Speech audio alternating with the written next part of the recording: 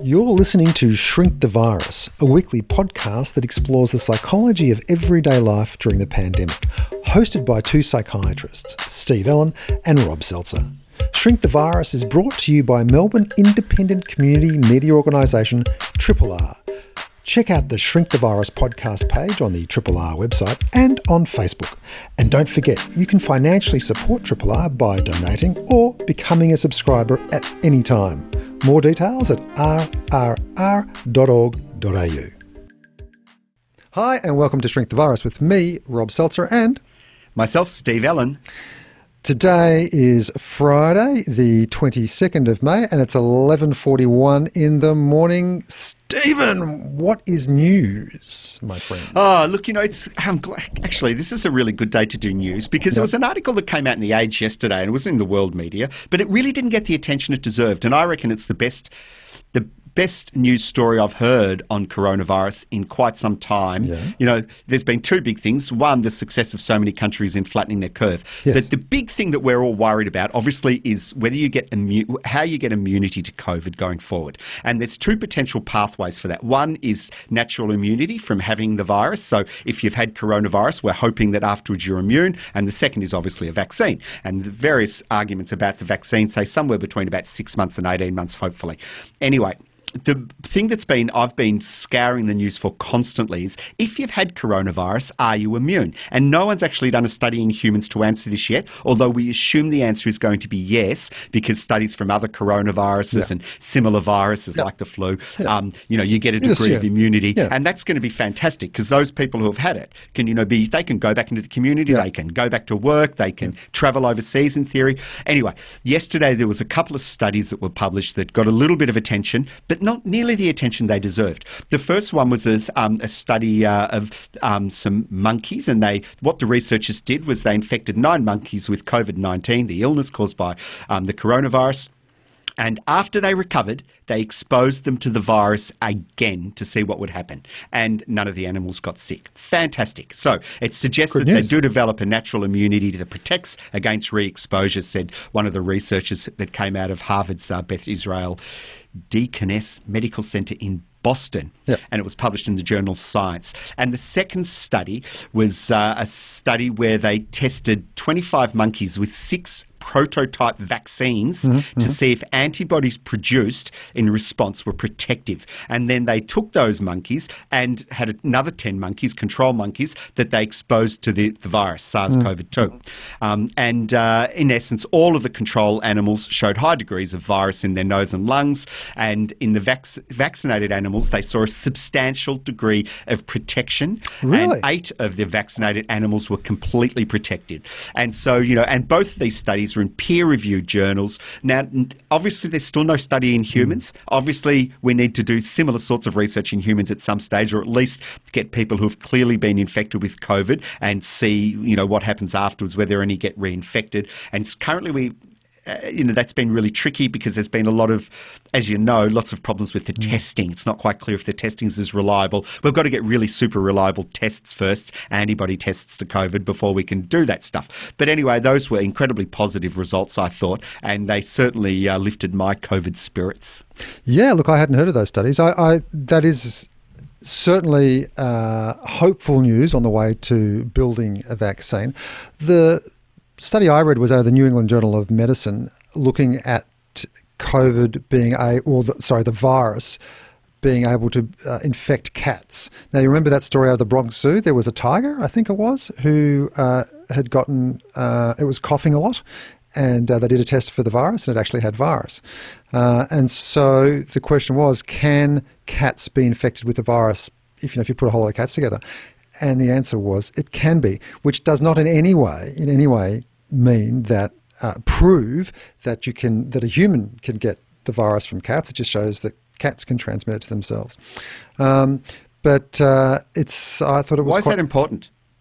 Well, it could be important in terms of could cats be what do they call a reservoir or a vector? A vector. Reservoir. I think it's a reservoir when they hold the virus, and then a vector is when the animal doesn't get sick, like a mosquito with malaria. Right. I think. I thought a reservoir was a suburb in Melbourne. It's that too. It's a few I'm things. not very good it's at a place that holds a lot of water as well. So that's interesting. It's something to keep an eye on too. You know what it reminds me of, though? You Yeah. know, if you've got any mental tics, you know, like there's all these things that come into my head. And whenever anyone mentions any animal, I have this natural inclination to make that animal's noise. So, you know, so the moment you mention, you know, tigers, I'm tempted to go, "Rah!" And when I say monkeys, I sort of want to go, "ee, ee." It's so childish, but it's like every time I have to stop myself from doing it. And obviously this time I didn't succeed. And this is the lighter side to a professor of psychiatry. I feel like making animal noises when I hear their names. Hey man, we better get on with our guest. We've just finished interviewing him. This is the wonder of doing a podcast. Yeah, Raphael Epstein is a superstar radio presenter. He's an author. He's a public speaker. He is also a mate of mine, and the guy, I mean, you could spend 5 days with him just talking and not lose a second of interest. He is just incredibly knowledgeable, incredibly intelligent, and he's going to share a little bit of that with us coming up. Independent Melbourne Radio 3RRR. And now we are welcoming Raph Epstein from ABC Radio Melbourne. G'day, Raph. How are you? Good to be with both of you. G'day, Raph. This is like the hunter becomes the hunted. You know, a couple of shrinks, we're getting to interview one of Melbourne's most famous and well-loved radio personalities on what is easily the best radio station in the country. Or maybe Triple R ranks up there. Yeah. Hey, Rob. We all started at Triple R, don't forget. My first radio was Triple R. Really? Tell us about that. Absolutely. What was Yeah. that? What'd you do? I did a production course where I learned how to cut quarter-inch brown reel-to-reel tape, and we were sent out to do a story. And then I did with Bruce Berryman, and then I did some midnight shifts when Triple R had nobody to fill in overnight. I think it was like 12 till 6. Graveyard, and you just came in and played whatever you like with a good mate of mine, Steve Caston, and we did that 2 or 3 times. So I think actually my first time at the microphone was graveyard shift Triple R, just playing, you know, everything on Dark Side of the Moon or something ridiculous like that. So no, Triple R. We all started at Triple R, although it's changed. Radio's changed. Now all the young ones come from Sin. I hate to say they don't all come from Triple R, but that's just. That's good, though. You know what? Because it reflects that community radio is so strong in Melbourne and Australia in general. 100%. Yeah. Hey, in fact, you know, that leads me into what was going to be my second question, but now becomes the first. What got you? You know, we hear you on the radio all the time, and we know you so well, but I know you also worked in print journalism. I know you had a period, I think it was with The Age. What got you to where you are now? What was the pathway? Oh, that's such a long question to answer. I suppose let me answer this way. I started in 95 in Sydney as a cadet in the TV newsroom and learnt to do nothing except fly in the helicopter. That was all I learnt to do. I worked weekends to get more money because of penalties, and I'd just take the chopper every weekend. And that was in the days when you sat in the newsroom as a cadet and the chief of staff would circle a quote in the newspaper. We'd say, oh, that's Doug Hilton at Walter and Eliza Hall. You said this in the paper. Can you go and interview him and get him to say that? And that's what I thought journalism was. You'd read a quote out of the paper, get the person to say it, give the tape to somebody else, and they'd put the story together. So you didn't come through a university pathway? You came through No, an I apprenticeship actually pathway. haven't finished my arts degree. I'm a subject short of my politics degree. I finished my physics degree. I did 5 years science arts, but I failed a politics subject in final year. Excuse me. But then got the ABC cadetship. Didn't get the age cadetship. Alan Kohler knocked me back as a cadet. And I never ceased to remind him of that. Let me just command bold underline that you failed politics, and yet you're known as being a political journalist. I do want to clarify that. I failed to complete my politics degree because I failed one subject. Just one. But I just haven't ever finished it. What was the one don't know. I subject? think it Australian might actually, politics?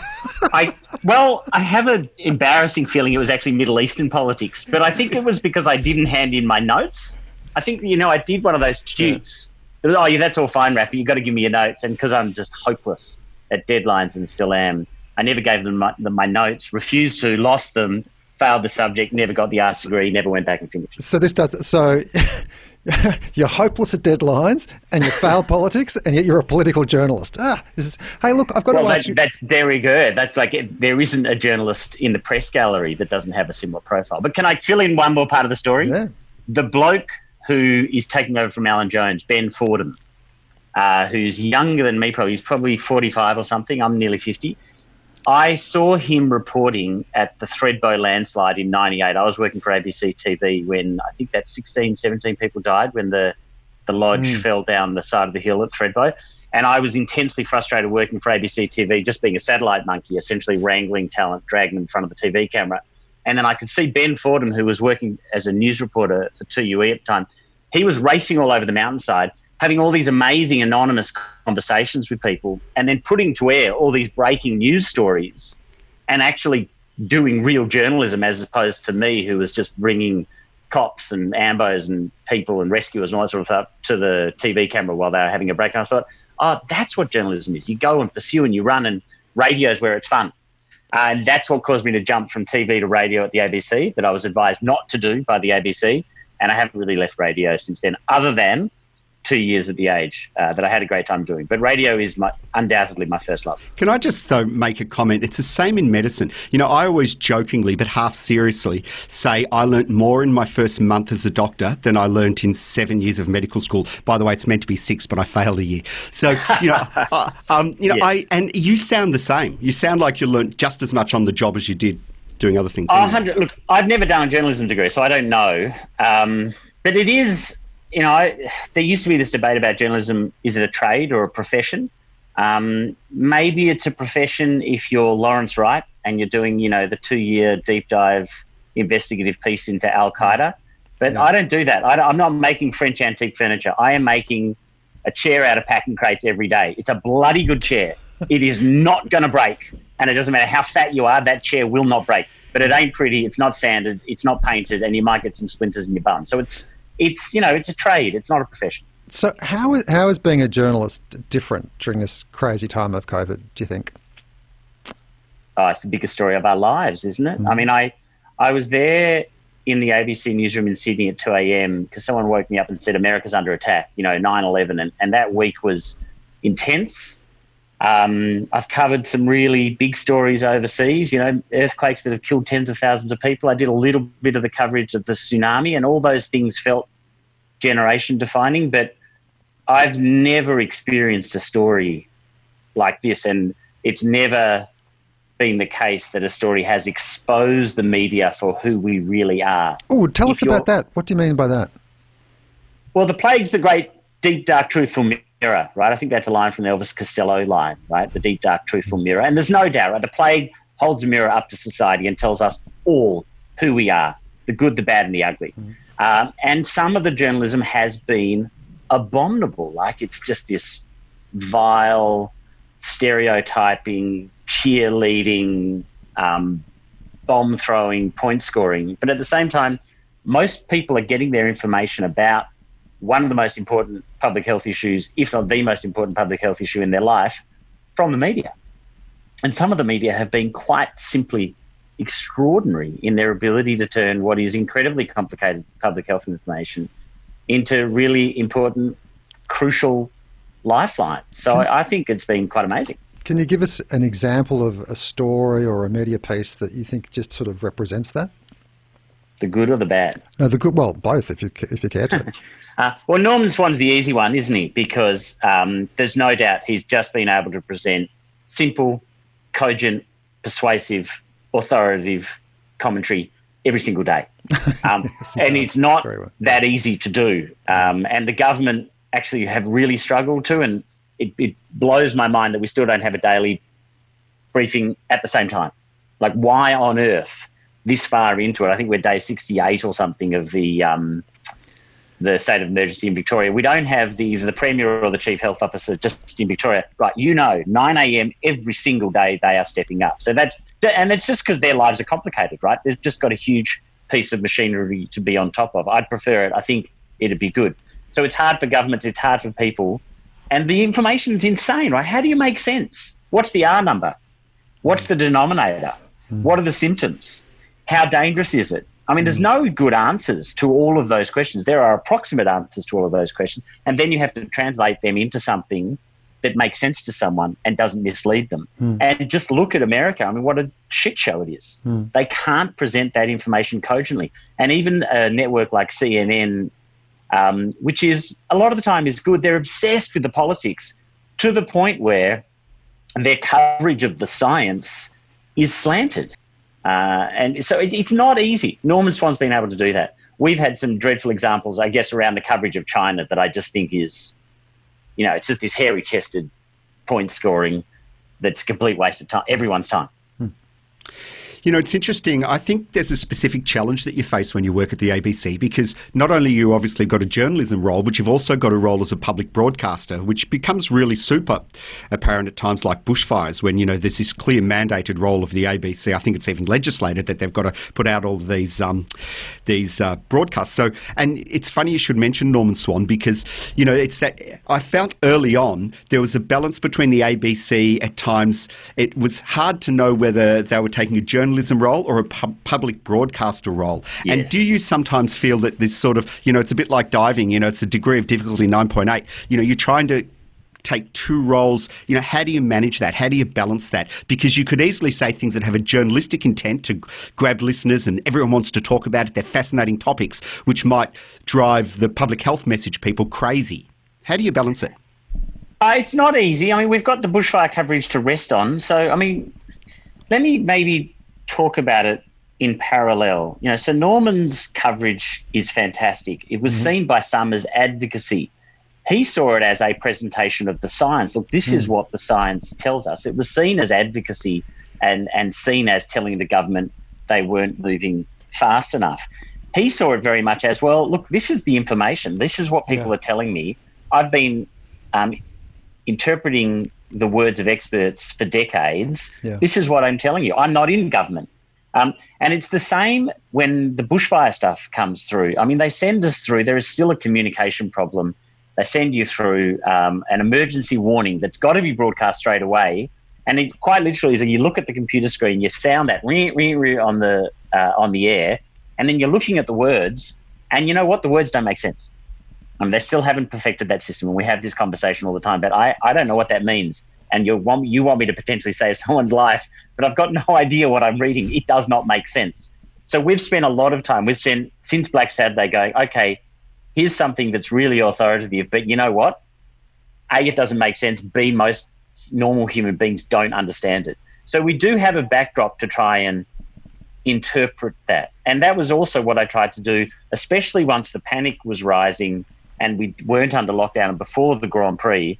I was trying to give people an understanding, okay, I'm not Norman Swan. I can tell you what Norman Swan has said. What I can also tell you is everything that's coming out of Brendan Murphy's mouth is not just his personal opinion. There are about 1,000 people, and that was one of the things I really strove to understand. How many people are contributing to Brendan Murphy? The Australian Health Practitioners Committee, or whatever that an acronym is that I can't remember, but all of those chief medical officers and chief health officers giving advice to the rebadged COAG, the National Cabinet. That was 1,000 people. So you're not just saying, hey, Professor Brett Sutton thinks this or Brendan Murphy thinks that, and by the way, he used to run the Austin. You're saying these people aren't talking on their own. They're good at this. They've done this for ages. There are 1,000 people across all the state bureaucracies and the federal bureaucracies sifting all the incomplete information that we have. So it's in some ways it's incredibly difficult. You're right, high degree of difficulty, but it's also what we do all the time. Like, what's the science on climate change? How does the science on climate change impact on what a government should do? We have to grapple with that question all the time. How do you tax fairly? I mean, it's an impossible question to answer. How do you tax fairly? But we answer it all the time. So in some ways it's a unique challenge. In other ways it's what we do all the time. So, Raf, why do you think the government listened to the scientists now in particular? What changed their mind? Well, so this is a story I've been trying to just ask everyone about. This is not at all, I'm not an expert on institutions. I'm really good on communications. I'm really good on how policy gets sifted through party rooms because I'm used to that. It seems to me there are three significant things that made Australia different. Firstly, geography made it a bit easier to shut the borders, but I don't actually think that was as significant as some people say. Secondly, we haven't denuded our testing labs. They did in France, right? They got rid of their ability to make tests and run tests for ideological reasons. They kept the sclerotic industrial relations. They rationalised their health system. So did the NHS. They rationalised the labs. They weren't able to ramp up testing, right? Same in America. Germany kept a strong, healthy system of testing labs. Being able to test, see where the thing is, made a huge difference. We didn't rationalise our labs. We've still got a reference laboratory at Doherty. Makes a huge difference. You've got authoritative people who can coordinate all the private pathologists. So that's the practical stuff. But I think we all undervalue, because we're just used to them. There's a Burnet Institute. There's a Kirby Institute. There's a Walter and Eliza Hall Institute. There's a Doherty Institute. They are amazing, and they are actually integrated with and connected to our system of government. Our governments and our universities and our medical health and research institutes, it might be the size of the country, but they're really well integrated. There's a crossover of personnel, there's a crossover of work, there's a crossover of research and development funding. There's a lot of tension around those things. But as it got more and more serious, through February and into early March, I think all of the people that ran those institutions, they were waving the red flag saying, Jesus, wow, Grand Prix coming up. Oh my God, we've got enough information now. We know about, 7th of February is when the scientist in China dies, the guy who tried to raise the red flag. So that story's out. We've all got some idea. While Donald Trump's defending President Xi on that day, all the institutions are waving that red flag. And I think there's a really healthy respect for institutions that hasn't been eroded. Climate policy is a shit show, right? It's a complete shit show in this country. However, our institutions are strong. Our cultural links to our institutions are strong. And our politicians are a part of a cohesive set of institutions, of which the medical research institutions are a part. That's my best guess. I think that made a really big difference. I don't know if that's true. I've bounced it off a few people, and who knows? You must be faced with so many people to interview, and you obviously have to fill out a lot of time. And so, on that topic that you were just talking about, what made us listen to experts and what were our strengths, you at a personal level, when you're faced with, say, 20 potential experts to speak to on any given day, how do you sort out the wheat from the chaff? How do you know which is a real expert who's going to talk seriously about a topic and give good quality information versus someone who maybe has expertise, a professor of something with all this sort of stuff, but is clearly going down some sort of track that's their own personal hobby horse and might be slightly off topic? Because I've seen heaps of this. I've seen heaps of, the professor of immunology talking about some sort of epidemiological topic, or the professor of infectious disease giving advice on what the economy should do and which things we should open up. How do you sort out the wheat from the chaff when the experts don't really know how to do it themselves? Well, firstly, sometimes it's good to have an economist being an epidemiologist, or an epidemiologist being an economist. Sometimes that's really interesting. Secondly, I think everything is about context. So it's not so hard, right? If you get the head of the Burnet Institute, or you get the head of WEHI, they're not amateurs, It's not their first rodeo. So, and you ask them stuff that's within their ballpark, is in their wheelhouse, and they won't step outside those boundaries. So it's not so hard, right? They're not so easy to get. Then you get, you get the immunologist who wants to talk about public health, or the public health person who wants to talk about the economy, and it gets a bit murky. But, we interviewed the editor-in-chief of the Medical Journal of Australia. He was very clear about what he does and doesn't do, and I presented him on air as someone who, he is in the Raina McIntyre, Bill Bartell, Norman Swan camp, thinks we should go harder and faster. You need to know that. He's also really good he's the editor of the Medical Journal of Australia. So he's really good at analysing the experts' opinions. He's really good at being an expert about experts. Take him as that. He's not running the country. He's not running government. He's not running an institute. He edits a really important magazine. So it's not too hard to sift those people, to be honest. It's not such a challenge. I think everything is about context. Greg Hunt's a very different person, right? He's the health minister. He has the top health and public health people advising him, but he has to make political decisions. He's accountable to the voters, and he has to think about the economy, even if the health of the country is his first priority. So I think as long as you say all that, they're pretty smart. You know, everyone who's listening they understand who they're hearing from. It's different to the GP who rings up and says, I don't have enough PPE. And I can sympathise with that GP. But then you say, well, it's very clear the medical authorities are saying you might not need PPE in a lot of circumstances. There are fever clinics. There are doors in emergency departments that you can send people to. Don't let them come to your clinic. So maybe there's a reason you're not getting all the PPE you want. And I think the audience is smart enough to understand the difference between all those people, I think. I guess where I was getting actually frustrated at times was where I was hearing people outside their expertise was maybe, let me think of an example. Karen Phelps, I heard her interviewed a few times, and she was giving advice about schools in New South Wales and that sort of stuff. But I really felt that she was really giving her own personal opinion that had more of a political ring to it, yet she was being presented as an expert because she's a doctor. And sometimes it was slightly frustrating me. Look, it wasn't on the ABC, I've got to admit, where I was seeing some of these interviews, but at times I've felt that we all know, and I'm sure the journalists know, but I don't think the public quite know the difference between the different areas of expertise, and that's where it was frustrating me. I don't think the journalists know either. I think you raise a really good point. Excuse me. But, well, that's why the ABC is better than a whole lot of media. I mean, seriously. And look, there's also still lots of rubbish parts of the ABC, right? I saw some interviews where the context wasn't given. We're journalists. We're pumping. It's a sausage factory. You've got to get someone up there. You've got to ask them about the issue of the day. That might not be their area of expertise. We do that every day. So I'm not saying we're perfect. But what I tried to do, especially in the critical times, was give people an idea of where that person's expertise lay. I tried to do that. I probably failed a few times, but we're supposed to do that. Like, that's our job. You know, interestingly, with all these excerpts being interviewed, no one's come to Steve and me to talk about epidemiology. I mean, really, two psychiatrists, our contribution to epidemiology could be magnificent. Well, I wanted you guys on ventilators, right? I wanted you guys administering the drugs and ventilating and intubating people. Like, you both went to medical school, right? So you can do it.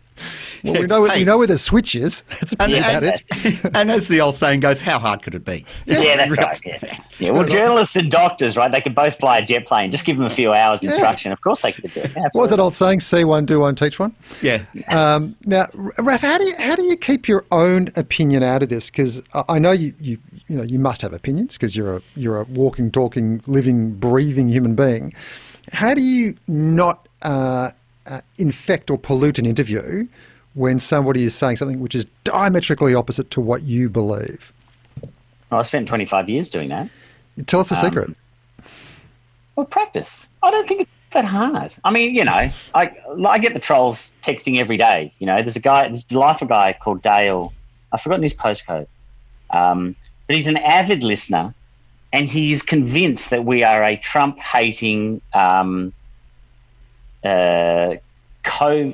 covert body to institute a Greens-led takeover of world government.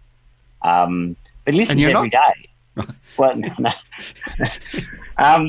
So, you know, the audience some segments of the audience, and I'm sure, you know, the cheerleaders at News Corp will sort of laugh, but we spend our lives following the evidence. Balance according to the weight of the evidence. Like, that is the editorial policy.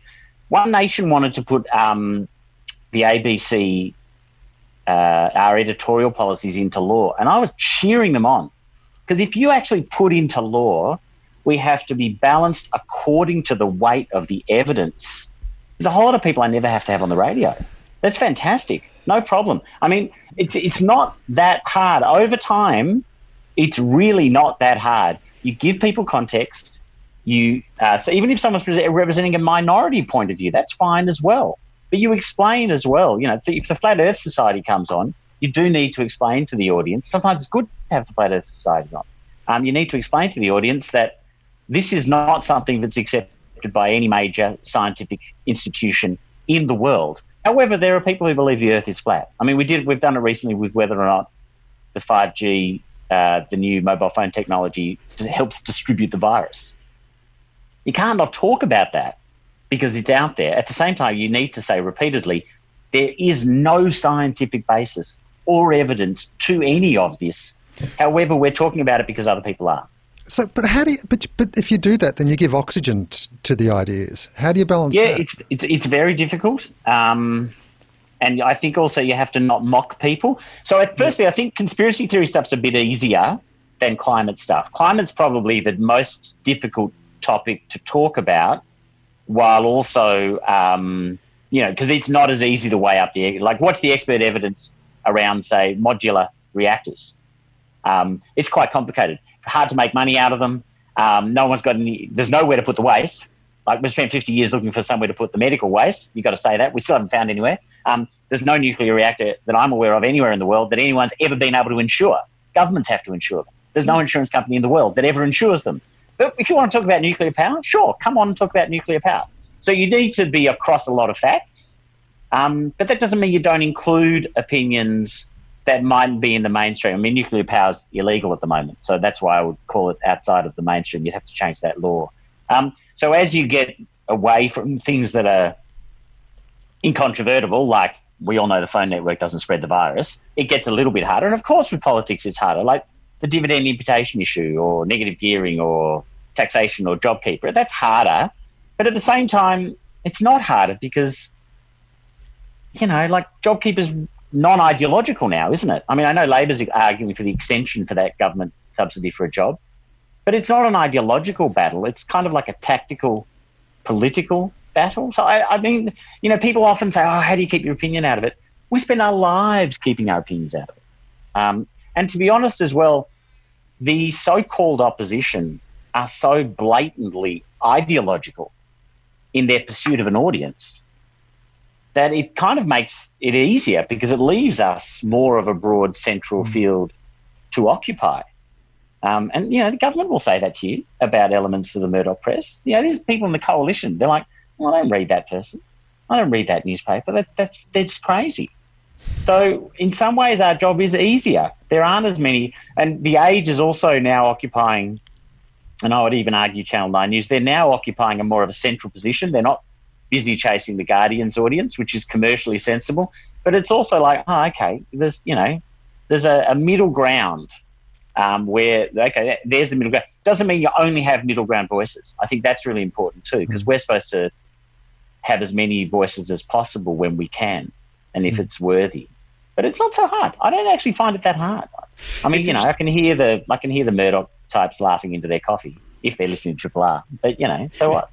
So it's interesting, though, because that's how you keep your own personal opinion out. The other thing that sort of gets me is a lot of the topics that are chosen, especially the fake news ones, the conspiracy ones, it strikes me they're cocaine for journalists. They're so tempting because the audience is going to ring in. People are going to talk about it. You mean? Well, all the various weird fake news stories, and half the stuff even that Trump talks about.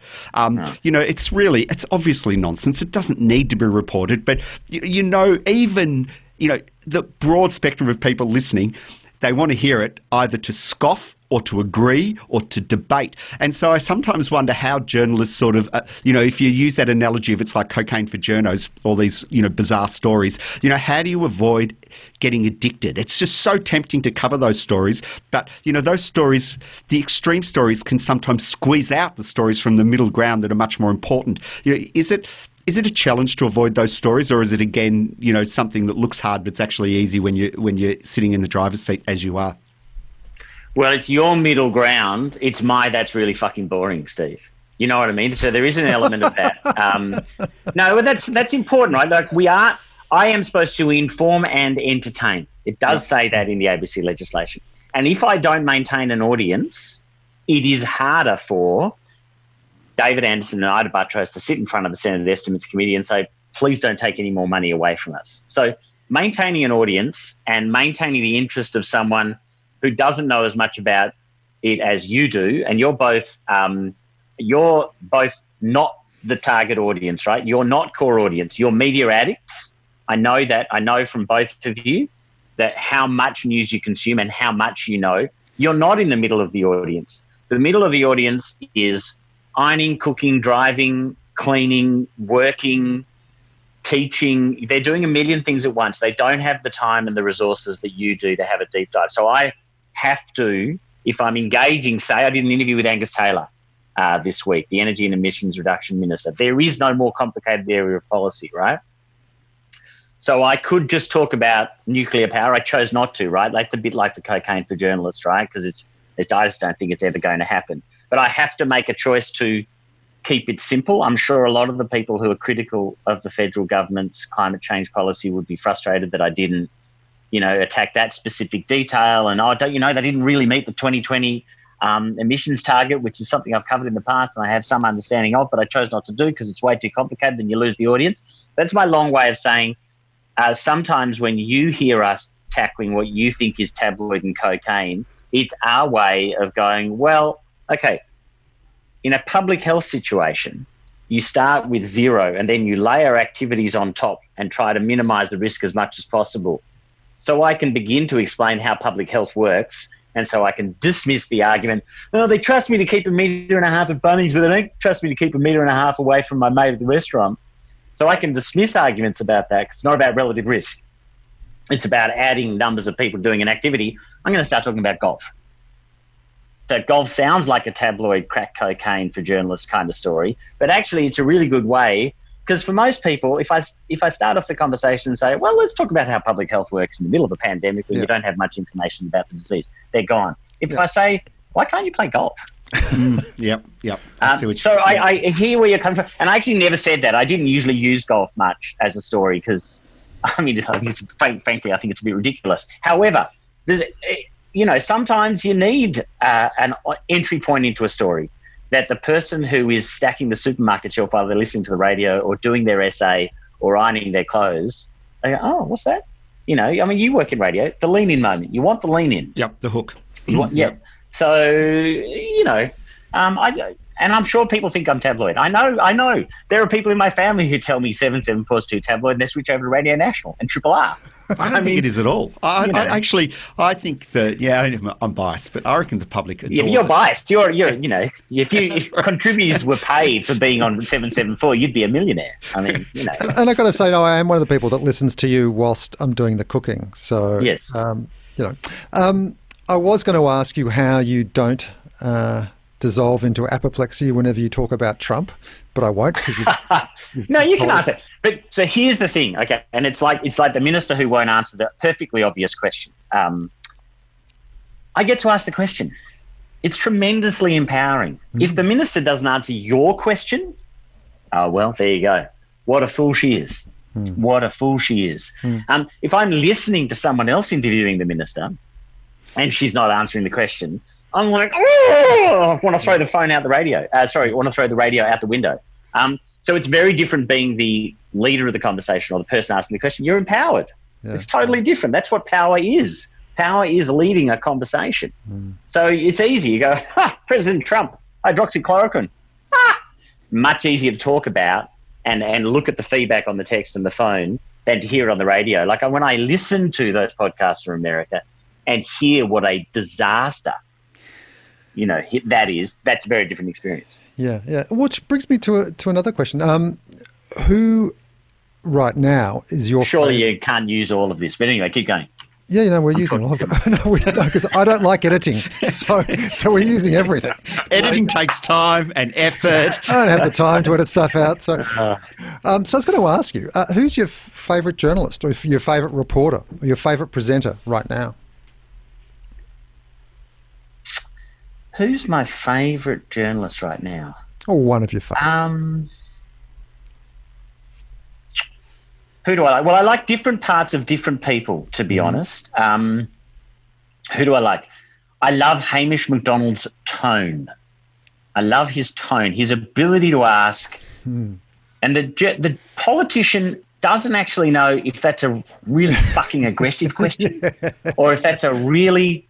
Oh, tell me your policy, please, Minister. And that's a real gift because I reckon the politicians they know where I'm coming from. I'm a much more open book of a person than Hamish. So I love his tone. You know what? He's got a schoolboy smirk almost. I agree. He just looks like a schoolboy asking it for an assignment, and so I agree entirely. And which it disarms people. Anyway, sorry to interrupt you. Go on. No, it's okay. I love Fran Kelly. Fran Kelly's I think what is underestimated about Fran. I mean, she's a cross detail and great interviewer. She's a great traffic cop. the ability to create a conversation amongst a multiple group of people on the radio when you can't see them. But for in a not very long time span, she's fantastic at that. And then I'd mention two others actually, who are both on the same podcast. But the Slate Political Gabfest out of America, David Plotz, just because he's entertaining to listen to, who's the nominal host of that. But John Dickerson, who has been the CBS political correspondent, he did Face the Nation for a short time. He did their morning show. Now he's on 60 Minutes. As someone who can explain to you how politics is supposed to work and why it is not working. And I had the great pleasure and privilege of interviewing him once face to face. So people like that. I got to say, PK would have to be my favourite journalist because she's like Hamish McDonald. Oh, yeah, no, but PK is too much of a friend. I mean, I can't, it's just sort of telling you I love my mum. Well, she's not, I don't know her apart from what I hear from her on the radio. No, but she's also amazing. She's amazing. She also has like a smirk on her face as well, I can imagine, as she's asking questions. Yes. She's just terrific. Well, she does have a smirk, but I think she too, she's much better at keeping her cards close to her chest. Her tone is great. The politician never knows what they're going to get with her, and I think that's a real gift. Hey, can I throw an idea at you? Because by the way, this happens all the time. He comes up with these ideas that he thinks are going to win a Nobel Prize. I swear, as he goes to sleep, he writes his Nobel Prize acceptance speech, and he won't tell me what today's idea is. Can I tell you where you're wrong, Steve? I don't write my Nobel Prize acceptance speech as I go to sleep. I write it when I wake up in the morning because I'm fresher. Okay, so this is actually my brother's idea, Raf. Now, you're a seasoned reporter. You're across a broad range of issues, including the economy. So this is an idea that my brother had to fix the economy. I think it's personally brilliant, right? What you do is you legislate. I have to get this right because I'm very bad with details. Yes, Rob from St Kilda. What would you like to say? You're on the line. You're on the air. You legislate so that superannuation funds, if they buy government bonds, get a tax break. Now, the genius of this is that it will be Australians buying their own debt, so the debt won't be owned by a foreign government, which could play with the bonds. So it's all owned in-house here. It encourages people to buy the debt because you get a tax break, and you're not losing any tax money because that tax money would never be seen anyway because it would always be foreign. But what's the point? Why do you need the debt to stay here? What's the point? Why do you care who's buying the bonds? Because if you buy the bonds here, then you're encouraging people to buy bonds. Yeah? No, you're encouraging. You don't need to encourage people to buy bonds. Why do we need to? We've got AAA credit ratings, state and federal. There's no lack of a market for our bonds. I mean, we could double the debt. Federal government could double the debt. I mean, they have doubled the debt. But what's it at? 600 billion now. It's going to go to 750 or something. They could have 1.5 billion dollars worth of 2, 3, 4, 5 year bonds. They'd still be able to sell them. There's no need to incentivize people to buy our bonds. Okay, you know how before I said we don't edit our podcasts? I'm sitting back here busily trying not to laugh out loud. Damn! Rob set this idea up to me yesterday on the phone. Didn't tell me what it was, but he said this could revolutionise the whole of Australia's economy. The other problem is if we do have problems selling our bonds and we're selling them to ourselves, then we're not picking up on the signal. If we're having trouble selling our bonds, that's when we have got too much debt. I mean, we don't have too much debt now. And I think I've got this right. If we doubled our federal government debt, we'd still be way ahead of most of the developed world, especially countries like the United States. Can I just say... I think you're looking for a solution to something for which there is no problem. Can I just say it wasn't my idea, it was my brother's? Danny from Toorak will never be answered again. Hey, we're going to run out of time, so we always ask this question at the end of each podcast. Stephen, can I just ask one last question before we ask the final question? Raf, I saw your Twitter post of the photo of when you were 20. Yeah. How often do you reckon you were mistaken for Michael Hutchence? Not very often. I never got Michael Hutchence. I did, and this is not a boast. Okay, this is not a boast. And thank God he's not actually that good looking. I did occasionally get you look a bit like Bono. when I was 20. Oh, yeah. But that's just because I've got a similarly broken nose, I think, and it has sort of a similarly shaped chin. But most embarrassingly, I used to get mistaken for my now wife, then girlfriend. We used to be mistaken as brother and sister when I had long hair and she had long hair, which gives a terrible truth to that idea that people actually end up falling in love with people who look just like them. It is a great photo. It's a great photo. It's so true. I think the reality is, though, is you probably looked like her father and she looked like, it's that sort of thing. Horrible. It's the family resemblance, and it's a sort of a transference thing to your childhood. Because I used to get that all the time too. My wife, ex-wife, I suppose I should call her, I used to get told all the time how much I looked like. It's important, Steve. Yeah, important to her, trust me. But I used to always get told I looked like her father, and at family functions, right. I would always get mistaken. But yeah. Well, as long as we don't get mistaken that we look like our dogs, that's what I'm hoping doesn't happen to me. I think that's truth in that one. By the way, are you a musician? I've got it in my head you do play music. No. Yeah. No. Look, I've said it on the radio a few times because I learned so many instruments at school, but I was so bad at practicing. So I did actually learn 4 instruments: recorder, guitar, violin. What was it? Recorder, guitar, violin. Oh, there was another one in there. Anyway, but I was crap at all of them and never any good at any of them because I never tried. Yeah, same as me. Hey, so on to our last question. What are you doing now better than you were doing 6 months ago? What's something that this is, brought out for you in terms of a silver lining, whatever you want to call it? What are you doing better now? Than 6 months ago. Yeah, but sorry, the virus has now been going over 6 months. We better change the question to 8 months ago. Pre-virus. I've got no idea. I tell you, the big difference is I've had all these experts on the radio and they give you direct answers. And I'm so used to interviewing people who won't give you a direct answer. And it's mind-blowing. And occasionally, half of the time, the politicians give you really direct answers. So and it is incredibly noticeable, and the audience notices it as well. We have most of the conversations we have about serious matters of public policy, you're interviewing people who don't want to tell you what everyone knows is true. That has changed drastically, not only with the experts, but also with the politicians. And politicians saying, we don't know.